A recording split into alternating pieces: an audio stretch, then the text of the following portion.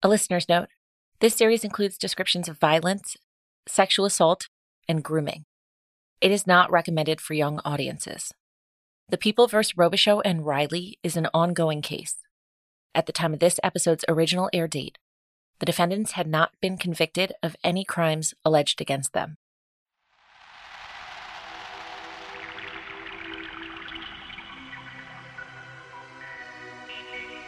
From Justine Harmon and AudioChuck, this is OC Swingers, Chapter 10, Hanging Chads. She slept for years on a bench in a park. She made some passes at men in the dark. They began running alone through the night. When she began loving, they put up no fight.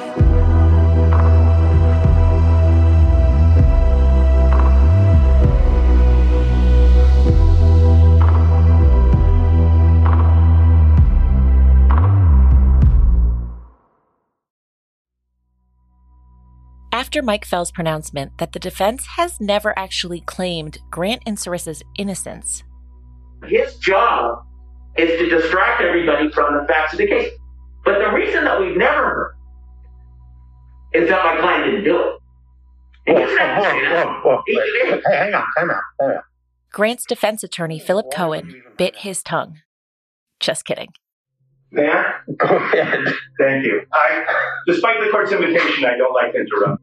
I am happy to have a discussion of the facts of this case at any time the court wants, on the record, with this entire audience listening. Why would I want to do that now?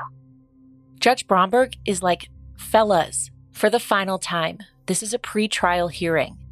We were summoned here today to discuss the Kearns memo, and that in-camera hearing I already told you was no big deal. Legit, why are you still talking about all this other nonsense? We have not started a court trial today, have we?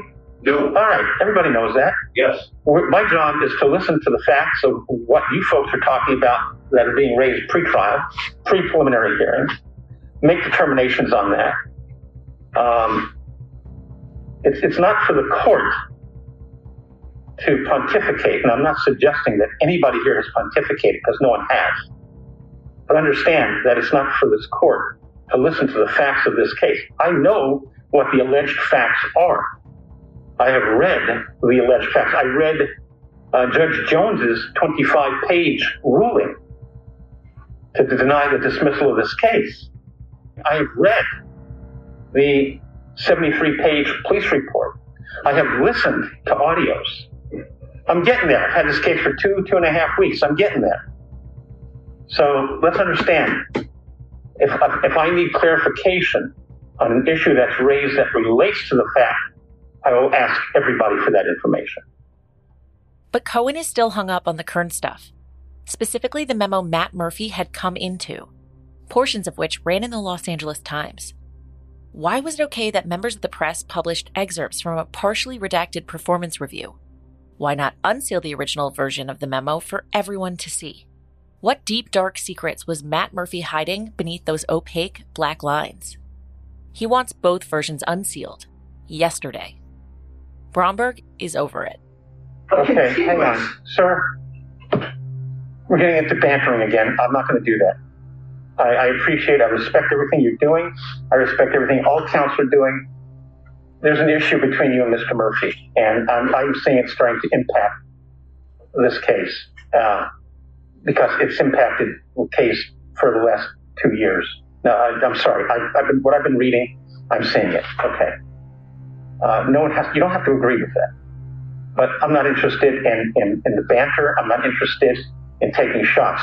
The issues that we have here are what they are. We've already discussed them. You're going to file a motion. We probably should have stopped this 45 minutes ago. Okay? I don't like to cut lawyers off when they have something they want to say.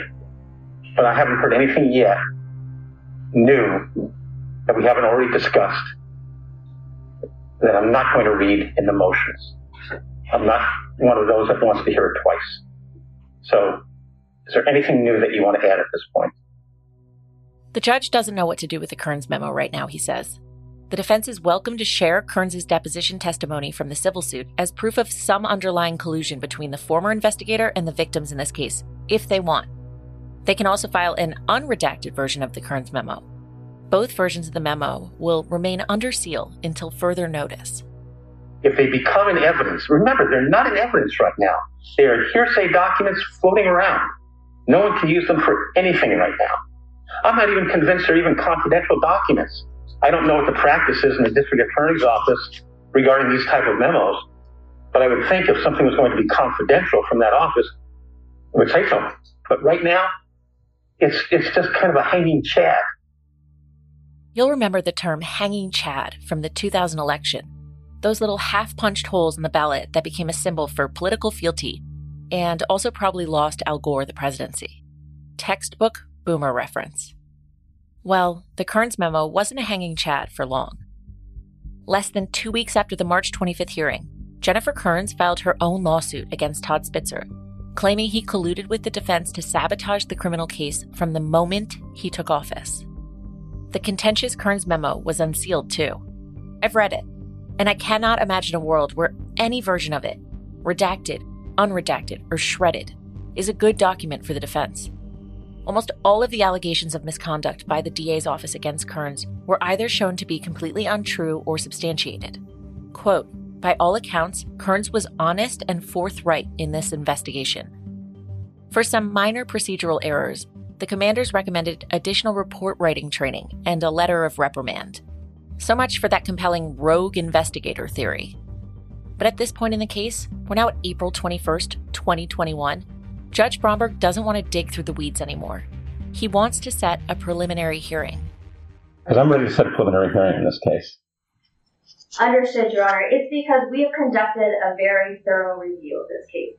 We have looked at all the evidence. We have talked to all the citizens that are willing to speak to us. We've done our due diligence and then some. We are very close to a decision. Our decision is imminent. However, because we do have an entirely new boss, out of fairness to him, we would like the opportunity to explain our review so that he can then sign off on our decision. In March of this year, Javier Becerra, whose name I mispronounced as Xavier with an X in an early episode, I regret the error, was confirmed to be President Joe Biden's Secretary of Health and Human Services.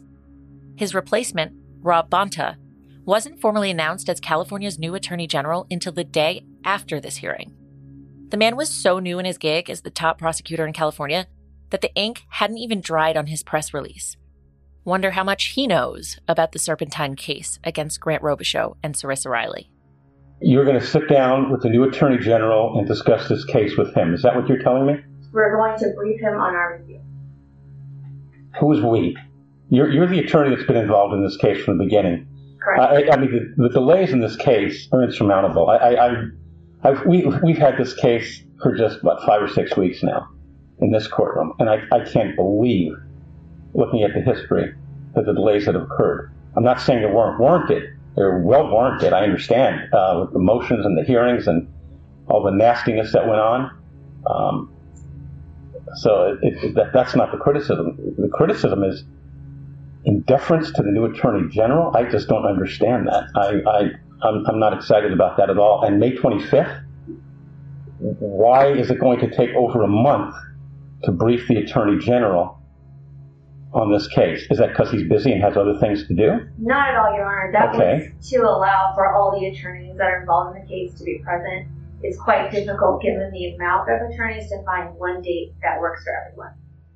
How about we do this? Can you give the court kind of a preview of where you're going on this case? Do you believe you're going to be able to move forward with it? Do you believe you're going to be asking for something else? Do you believe you might be asking for a special prosecutor? What do you think you might be doing? How about a little assistance here? I do not believe that we're going to be requesting a special prosecutor. However, the decision of how we go forward is not entirely mine to make. That would be the new Attorney General's decision. Really? He's the elected official. He's the elected official, and the elected official determines what cases go forward? Is that how that works? I'm just speaking from ignorance. I'm sorry. Is that how that makes the determination? The tail kind of wags the dog a little bit? Is that how that happens?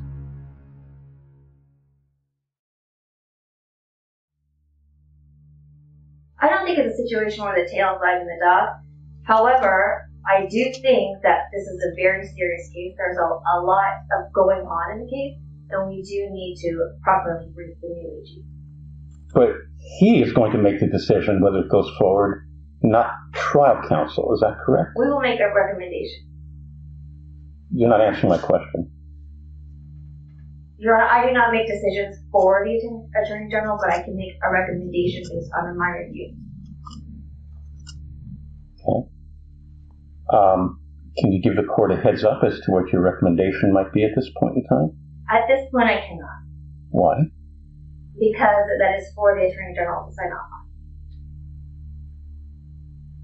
The Attorney General has to sign off on whether you can state a recommendation or not? To the court? Yes.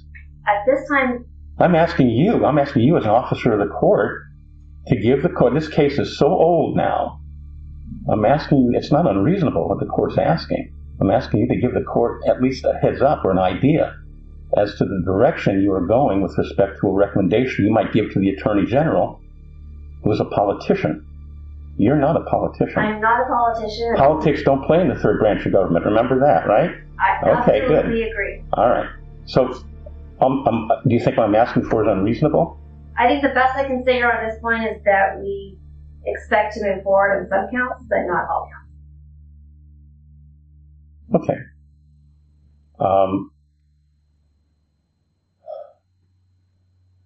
Can you do any better than that? At this point, I cannot. One thing I am considering is that we need to speak to the victims before we publicly announce which counts we may or may not move forward with. How is that going as far as speaking with the victims? I know that when you were in Judge Pham's court at the beginning of the year, and subsequent to that, you had indicated to her that you wanted to meet with the victims, because apparently you had not done that. And I'm glad to hear that you're making an effort to do that. And it's been quite some time. Have you not met with any of the victims yet, or have you met with some of the victims? We've met with all the victims that are willing to meet with us at this point. There is one remaining victim who is out of state that we are still trying to connect with. How many alleged victims have you met with?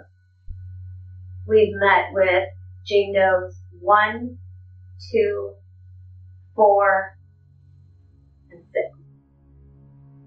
To refresh your memory, Jane Doe 1 is the lawyer accusing Grant of raping her in 2009, and the author of that impassioned plea read in court on the pivotal day in February of last year. Jane Doe 2 is the woman from Chapter 2 who says she was raped by Grant and Sarissa as a team after a Sunday fun day in 2016. Jane Doe 4 is the woman whose screams prompted 911 calls later that same year. Jane Doe 6, whose story you haven't heard yet, says that over Easter weekend 2017, she was visiting Newport with a UCLA classmate whose parents have a home there. She was 22 and single, and she matched with Grant on Bumble. The two made a date at the pricey sushi restaurant Nobu. Grant arrived to dinner with Sarissa, whom he explained away as a friend visiting unexpectedly from out of town. Riley was immediately friendly, she says, and after the group had a few cocktails at dinner, pressured her into doing a drug she said was cocaine in the bathroom of a country-themed bar. The next thing she remembers is waking up inside the beach house. She says Grant and Sarissa had sex in front of her while she cried. Then Riley, who Jane Doe 6 says played kind of like a teacher kind of role, suggested she drink some water.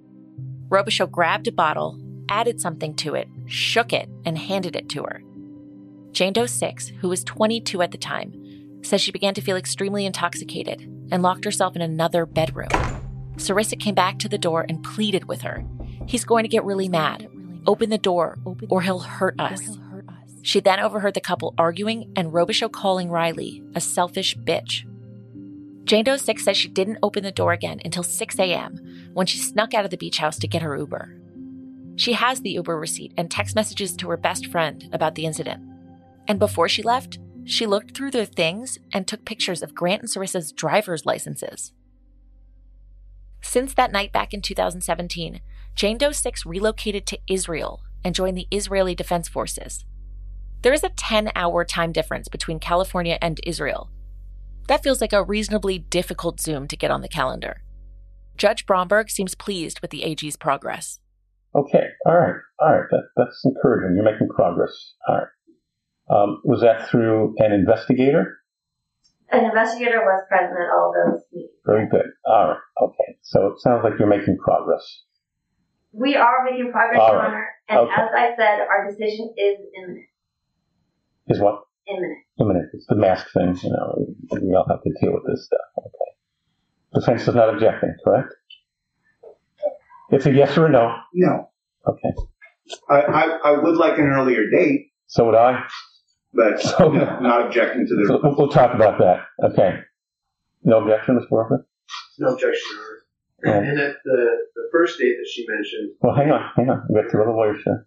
No objection from the Marcy's Law attorneys? And okay. objection, Your Honor. All right. Thank you very much. Go ahead. What were you saying about a date? I was going to say the first date that was proposed by the AG was Friday, May 14th, and I believe that works for both myself and Mr. Cohen, but not with the Marcy's attorneys. What's the problem on May 14th? May 14th, Your Honor. What's the problem? I'm going to be in Indonesia on May 14th. I'm sorry? I'm going to be in Indonesia on May 14th. Okay. Maybe I shouldn't be surprised that Matt Murphy, a proud surfer and the lawyer for 4 victims in this case, will be in Indonesia on one of the most important court dates of his clients' lives. I've stopped pretending that there are male heroes in this story, and I've stopped pretending I'm not putting myself in a vulnerable position by telling it. I just never imagined I'd become an ancillary character in the proceedings. On Wednesday, April 28th, 2 days after Chapter 6 of this podcast, in which you heard an actor portray the impassioned words of Jane Doe 1, I was served with a subpoena by the defense's PI, Russell Green, while buckling up my 5-year-old son in his car seat to take him to preschool. It's been suggested to me that Russell, whom I certainly recognized, but only in that surreal, hey person I saw on TV way, was personally sent by the defense as an intimidation tactic. I've heard crazier things. Back in April of last year, before the motion to dismiss was denied, I interviewed Dan Gillian, whose client Jane Doe No. 5 lodged the civil suit against Grant and Sarissa and opened a pipeline for the defense lawyers to rake third-party witnesses. She filed a lawsuit in 2018 because the statute of limitations was coming up for those civil lawsuits, and we filed it. And thereafter, the media picked up on it. We've been trying to explain our position and how we interact with the criminal case ever since. In the context of the allegations of retaliation made by Jennifer Kearns, that Spitzer, quote, colluded with Grant Robichaux and Sarissa Riley's defense attorneys while engaging in a concerted political campaign to undermine the prosecution, discredit the victims, and ultimately destroy the criminal case against the couple. My conversation with Dan Gillian kind of hits different now. In the criminal case, my client is a witness, just like any other witness in any case. They also call her a victim, but in reality, she's just a witness like anybody else. And she has to be subpoenaed to appear at trial, and, she's agreed to do that. In a civil case, she is the plaintiff, the victim is the plaintiff, and she is represented by an attorney. That's me. And the purpose of the lawsuit is to obtain compensation for the damages that she suffered as a result of what Dr. Robichaux did. In the criminal case, the whole purpose, in reality, even though they call themselves a Department of Corrections, and a lot of people believe that, it's all about trying to correct some wrongdoing and maybe steer the defendant in the right direction. In reality, the purpose of a criminal justice system is to punish the defendant and make society feel better about that. That's the reality of it. It's retribution. And so that's what a prosecutor is doing. The prosecutor's goal is to represent the people of the state of California and get a conviction against Dr. Robichaux and punish Dr. Robichaux by sending him to prison. That's it.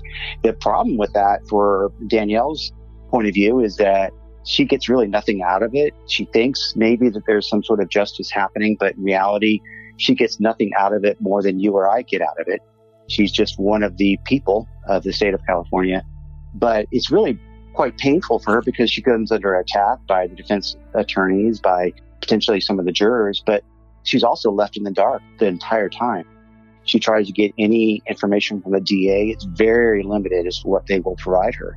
So it's pretty miserable experience. I'm not saying that being a plaintiff in a civil case is fun. It certainly isn't, but it's a whole lot more bearable in a civil case because, first of all, she's seeking compensation for what she went through. This blustering by the defense, the subpoenas, the mock outrage, the peppering, the fishing, this is all business as usual. What this is it's the stage where defendants' criminal cases usually stay, the stage where she's lying. And let me tell you why she's lying. She's a druggie. She was drunk. She's extorting me. That's what happens, unfortunately, to victims in criminal cases and civil cases. That's what the attorneys do. It's just knee jerk. And that's just the beginning.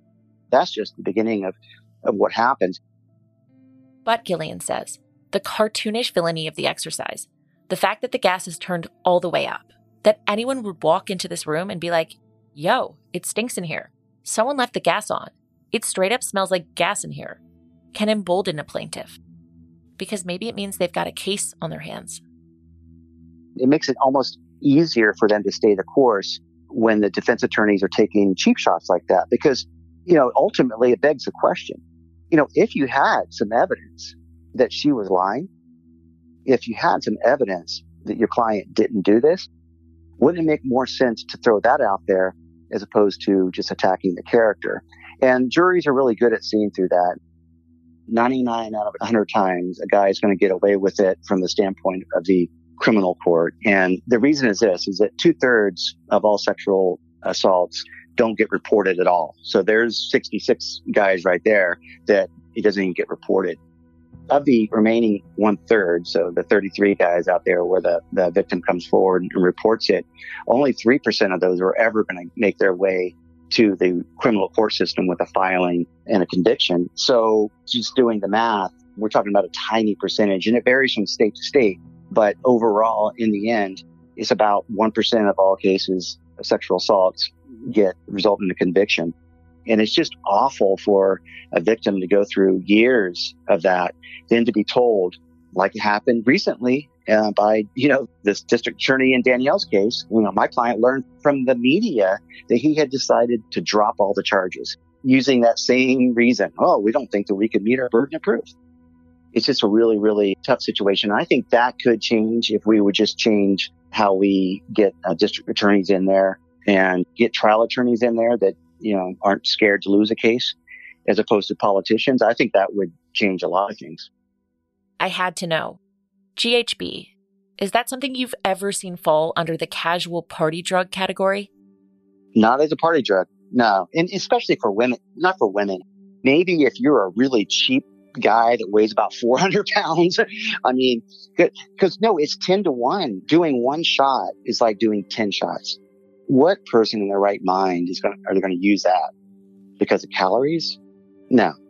I've come across it all the time. It's always a date rape drug. Always. This is just those, what we call them, Hail Marys, where they're going for anything they can. They were party girls and she was partying on, GHB. This is a unique criminal defense and they're very, very aggressive. It's like a Ruthian pointing to the fence. They stand to lose everything, and they're sitting there right now calling a home run over the center field fence. And that's the way they've been conducting themselves. There's a lot of money being spent, and I don't know where Dr. Riley got it from, but it's a lot of money being spent. And right now they're really positioning this to be, all out war. And, I think it makes sense if you have a DA like Spitzer who's willing to roll over and say, no, I quit after having these women devoted and dedicated to this criminal process for years. Spitzer, from using this as a political tool even before he was elected, he gets up there and on the one side of the mouth, he's saying, elect me, I'm a champion of all, sexual assault victims. I was part of the Marsy's Law, blah, blah, blah, blah. And then on the other hand, he's handing out private information about the victims to the media and trying to use it to get elected.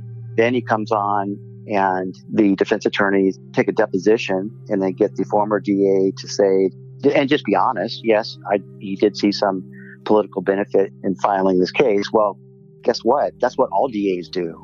All DAs look at cases they file that are high profile as to the effect on their politics. Every one of them does, and that's what the problem is. But then this DA, who himself played the dirtiest of all politics just to get elected, then comes out and throws his predecessor under the bus as a reason for why he's dismissing the charges. None of the evidence was admissible. It was never going to come into trial, but he cites it anyway. So there's some stuff that it just doesn't add up. I had conversations with Spitzer before he was even elected. I was not impressed. Didn't like his attitude. Didn't like the phoniness. Didn't like the transparent politics that he was playing. And I just knew that coming in that something was going to happen. Okay, I said. Isn't the swingers argument a really flimsy defense? Doesn't it basically put the defendant's hands on the gun without quite pulling the trigger? Yeah, it's not a good one. I don't like it, but they're trying. Maybe in Orange County, I don't know. I really don't. But I can tell you this. I cannot remember one time ever thinking that I had a quote unquote swinger as a juror on any panel I've been in front of. I don't know if that's going to work at trial. It's not the best defense. In fact, it's an awful defense is to start saying that that's what they were into, because everyone knows that the human nature is always to oftentimes, especially with drugs, is to push the envelope. So if you're a swinger and you're engaging in sexual activities that most people don't do, then isn't it foreseeable that you're going to encounter a woman that doesn't want to do it either? It's very possible that they just did this so much and every once in a while you went too far. That's the way a lot of crimes are committed, by the way, is that guys, they ride the fence. They go almost all the way up to the point of committing a crime, and then they stop. And if they do it a lot and they get cocky, then invariably it's going to happen that they go too far. But that's a crime. That's a felony. And so I don't know if that's a very good defense at all. But then again, if you have nothing else, then that's what you got to go with. Don't lose sight of the fact that there are several victims, none of whom stand to benefit from any of this, that said the same thing. That alone is damning. There is no reason for a woman to ever make something like this up. There's just no upside to a woman for doing that. Yeah, there are those rare cases that we hear about where they do make something up. But those cases, even though they're rare, they always get weeded out during the investigation stage. They never make it all the way to a criminal court. And that's just with one victim. Just one victim. What's the odds that 5 victims who are willing to come forward, and one of them is a defense attorney, a civil defense attorney, there is zero reason for them to make something like this up.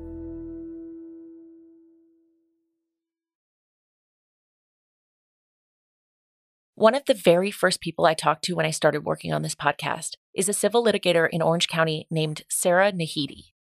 I originally contacted her after reading a blog post she had written in 2018 titled Corruption in the Orange County District Attorney's Office. Back in March 2020, I asked Sarah to pinpoint the most astounding part of the case against Grant Robichaux and Sarissa Riley. Reading that case was just mind-boggling to me, because this doctor who was charged with these crimes and his girlfriend, it wasn't just one victim or one person who came forward. There were multiple people who came forward. And this doctor was charged. And then once a new DA came in, Todd Spitzer, all of a sudden this case got, a whole new vantage point where the new DA said, hey, there's not enough evidence here. We can drop the case. What stands out most to me is that how could this case just simply go away? Something is amiss here. There's something that the public doesn't know. Nearly an entire year later, and 5 days before we launched this podcast, I called Sarah again. She remained convinced that Todd Spitzer and the defendants are connected in a political or financial alliance. It didn't surprise her one bit that, considering the case's checkered past, the AG's office had been unable to reach 3 of the 7 victims. When you were talking about the victims not showing up or cooperating with the attorneys who are prosecuting the case, I wonder, are they being silenced? Is somebody paying them to go away and not pursue it? Or is it more from a place of, I have so much more to lose by pursuing this and having all of the details of my personal and private life out in the public? Because I think that victims often don't come forward because you have so much to lose by telling your story, in the sense of being discredited, undermined, slut-shamed, negative repercussions for your career, for your personal life, your family life. It creates a lot of anxiety for the victims and a lot of unknown and a lot more pressure to have it build up like this. And I'm sure a lot of these victims want to move forward with their life, get married, start a family, whatever it is, pursue a career. And to have this be hanging over their heads, it's not something I would wish for anybody. So again, the constant delay has been detrimental psychologically to the victims and probably their willingness to want to continue and move forward and tell their story. On May 14th, 2021, all sides reassembled in court for what the Attorney General's office had promised would be the very last pre-trial hearing. You're on the record, People versus Robichaud and Riley. Just 3 days prior, the AG's office filed a motion to amend the complaint against Grant and Sarissa. You are asking the court to dismiss all of the sex charges, including rape and oral copulation by anesthesia, correct? No, Your Honor. We are keeping charges as to Jane Doe 6. Are you seeking to dismiss the rape charges? As to the other victims, yes. Of all of the allegations made against Grant and Sarissa, Yvette Martinez says, the only sex crime they think they can prove is that Grant and Sarissa drugged Jane Doe 6 with an intent to rape her. This is the woman who says she met Grant on a dating app over Easter weekend in 2017 and then locked herself in a bedroom after she was drugged. A team of 4 from the AG's office met with all of the victims who would cooperate, and they were unanimous in their findings. Though no one ever actually breaks the fourth wall and addresses the attending press, you can tell that everyone in court is carefully weighing their words. Everything is coded. Everything is loaded. Which of the alleged victims refused to speak with you? Your Honor, I'm very hesitant to name... You don't know, we're just doing Jane Doe's. We're not using proper names. Even with the Jane Doe's, I'm hesitant to state that in open court. I'm happy to have those conversations in chambers. Why are you hesitant? Because I don't want it to seem as victim blaming. Well, you did put it in your motion, didn't you? That some victims... We did, however, we did not name them. But like I said, I'm happy to have this conversation. How many are there that did not talk to you? There are 2. Was that because of unavailability, or they chose not to talk to you, or you don't know? They chose not to speak to us. Judge Bromberg asks for clarification. After speaking with 5 of the 7 alleged victims, did the Attorney General's office believe that any of the women were lying about what they say happened to them? In interviewing the alleged victims in this case, and then reviewing the statements for those that would not speak with you, and I'm sure you did that, did you and your team make a determination as to the issue of credibility as to the alleged victims? We made a determination as to provability of counts. Okay, I respect that. So in determining the issue of provability, whether or not you can prove your case, would you agree credibility is a major factor, or credibility of witnesses can be a major factor? Yes. So, did you and your team make a determination of credibility as to one or more of the alleged victims as such relates to the provability of the case? No. No. Okay, so you did not believe the alleged victims were being untruthful. We have no reason to believe that any of these victims are being untruthful. In general, that doesn't necessarily mean that that is a provable case. So, when you said you have no reason to believe are you referring to any of the victims? There's not one alleged victim that you believe was being untruthful. Is that correct? That's correct. Okay, all right. But by the statements that they've given, you're of the mind that you cannot prove this to a jury. Yeah. Okay, all right. Clarification, good. All right. Judge Bromberg takes it all in before making his decision. He's not granting the amendment. Not just yet, anyway. He wants more information, count by count, as to why the allegations made by 5 credible women wouldn't stand up in court. I'm not looking for a 250-page brief. Hopefully you will be very direct and incredibly specific as to why you believe you cannot prove your case. With that, you may be giving the store away to a certain extent. But I don't know how I can even think or consider granting your motion if you don't give me the information or the tools that I need to consider your concerns. Because you think about it, you have thought about it, obviously.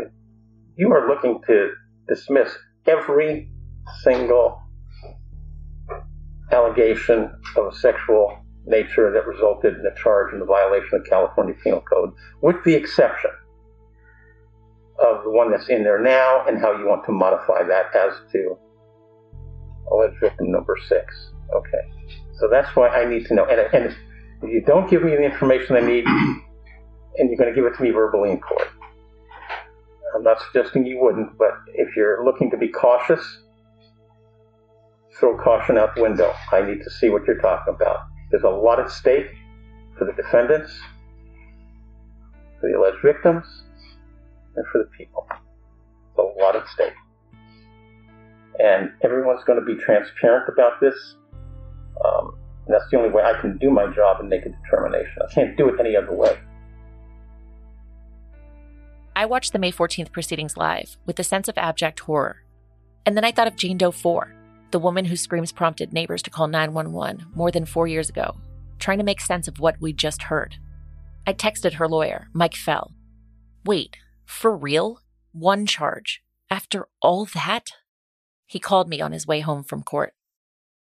So another crazy, eventful, head-scratching day in court for us civilians. But my sense and what the judge is saying basically is that of the sex charges, the only one that they're advocating to go to trial is the one against Jane Doe 6. Is that accurate?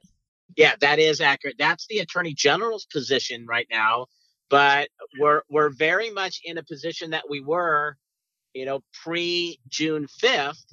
So as Yogi Berra says, it's almost like deja vu all over again, right? Right. Because the judge is asking for briefs as to whether or not he should allow the Attorney General's office to amend the complaint. And if he allows the Attorney General to amend the complaint, then you're right, Justine, 6 out of the 7 victims will be dismissed. And your victim is aware, I guess the AG called you or her this week and told her of the position they were in? Yes. We actually had a meeting with the Attorney General last night and with my client and her supervisor and her investigator. So, yeah, I will tell you this. The Attorney General has really been wonderful about keeping us in the loop as to what's been going on. Not that we agree with her position, right, but she really has been wonderful about letting my client know what's going on and just making sure that my client is aware of what's occurring in the proceedings. But it's like the whole court knows. It felt like a knowing, like we know that all of this looks really bad. We know that none of these women are purposefully misleading anyone, and yet we can't prove it. It's just a hard thing to kind of sift through your brain as a person who's been paying attention to this and watching it. It's sort of like everyone's like, no, you're not lying. We're not saying that nothing bad happened to you. We just can't prove it. And it's a hard fact of how we judge these events and how it's hard to process. Well, and that's why it's a head scratcher. And the disadvantage that I am in as a Marcy's Law attorney representing a victim in the case is that I am not privy to the same evidence that the prosecutor has and the same evidence that the defense attorney has. And that's why I said to the judge exactly that. I'm at a disadvantage. I don't know what type of impeachment evidence the defense is talking about. I don't know if there's evidence that the prosecutor is relying upon to be able to make a determination that they can't prove the case beyond a reasonable doubt. But my position is, then ask my client, then put her on the stand and try to impeach her. And let's hear what she has to say. So if their impeachment evidence is, well, you said the sky was black that day and the sky was blue, let her explain why she believed the sky was black and whether or not that's an issue that goes against the fact that she was sexually assaulted or not. Obviously, we were anticipating something a little different, or at least I was last week. What would you call this moment in the timeline of the case? Great question. Put it this way, I'm very pleased. I'm pleased that the judge has taken this under submission in the fact that he wants everybody to be able to state what their position is as to whether or not they should be forced to go forward.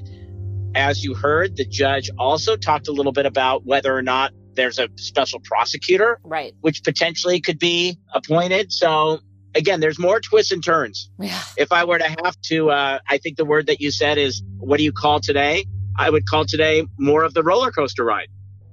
It hadn't once occurred to me that what I just watched, this new loop-de-loop on the never-ending coaster ride, could be interpreted as a positive thing.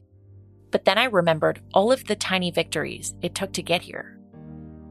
And I just said, somebody's yelling help. It sounds frantic, and I've never heard anybody sound like that. And please hurry. We believe the defendants use their good looks and charm to lower the inhibitions of their potential prey. New trouble for that reality show doctor and his girlfriend charged with drugging and sexually assaulting multiple women. There's a deep, I would say beyond grudge, I think there's a hatred between those two men. And it wasn't enough to beat Tony. I think Todd wanted to bury him. Insufficient evidence. That's the word from the new district attorney in dropping charges against a doctor and his girlfriend. Your Honor, today I not only wanted to detail what has happened to me since reporting this crime, but I also wanted the opportunity to respectfully request that the court take some time and consider not dismissing this case. The long and the short of it is that I have serious questions about the district attorney's ability to prosecute this case at this point. I think that they are hopelessly conflicted. I am going to order that the case be referred to the Attorney General's office for prosecution. You think with obviously kind of the larger Me Too movement, and maybe it's a sad testament to the fact that, the victims have kind of, to some extent, they have not been the focus at all of this recently. Our goal is to be able to have our clients take the stand and tell the jury what Mr. Robichaux and Ms. Riley did to them, and to let that jury figure out what justice is. Sex crimes cases are not won by a landslide. They are won and lost by hanging chads. Here's what I know. In the upcoming weeks, the defense will argue that the court doesn't have the power to deny the amended complaint. That a motion like that can only be denied when there is proof of some sort of ulterior motive or political conflict. They'll fight to move ahead on a sex charge that could garner their clients a 10-year prison sentence, because it means leaving the allegations of 6 others in the rear view. They'll revise their position as many times as necessary, like a video game whose universe reimagines itself, or a virus that learns. They'll light money on fire to do it. They'll huff and puff. They'll try to blow this goddamn house right down. But one thing they can't deny is that a year ago, Judge Jones changed the course of this case forever by refusing to dismiss the case against Grant Robichaux and Sarissa Riley. And now it is one step closer to trial, one step closer to conviction. It has been wrested from Todd Spitzer's hands. It has been battered, but not broken. This case isn't just about 7 women who say they were drugged and assaulted by a handsome couple in Newport Beach. It's another step forward in our collective deprogramming and a mighty blow to the powerful myths we're all taught. That women lie about this. that women cry rape to get back at men who rejected them, that women don't prey on other women, that any occasion where a man didn't assault a woman or properly understood the notion of consent proves that a man is not capable of this behavior. We don't think that way about any other criminal activity. But when it comes to sexual assault, the inconsistency is just too upsetting to bear. A rapist, we tell ourselves, cannot hide who he is. What we don't say is that he really doesn't have to. The next court date in the People v. Robichaux and Riley is on the calendar for June 11th, 2021. At that time, all sides will discuss the briefs they've prepared. And then there will be a hearing after that, and likely another after that. The victims may eventually take the stand, and when they do, they will be asked to recall what happened to them as best they can through the fog of time and trauma and disbelief.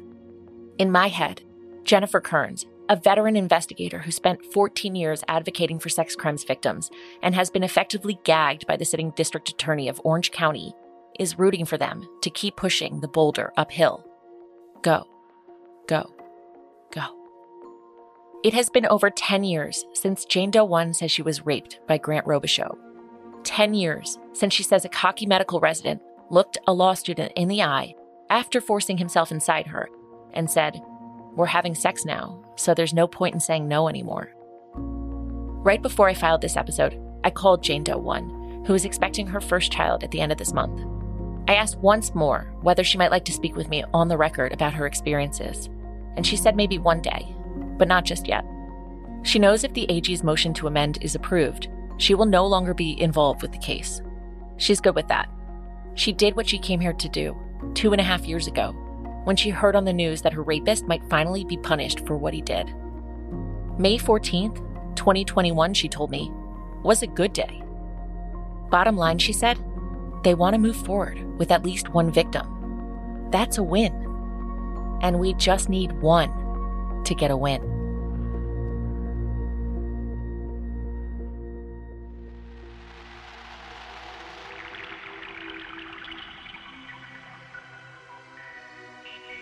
OC Swingers is an AudioChuck original, executive produced by Ashley Flowers, and created, written, and reported by me, Justine Harmon. It was produced by Josh McLaughlin, editing and sound design by David Flowers, with additional research and fact-checking by Barbara Keene. Special thanks to Michael Carey, Ann Dybel, and Anna Hendrick of Quest Investigates, and Oren Rosenbaum at UTA.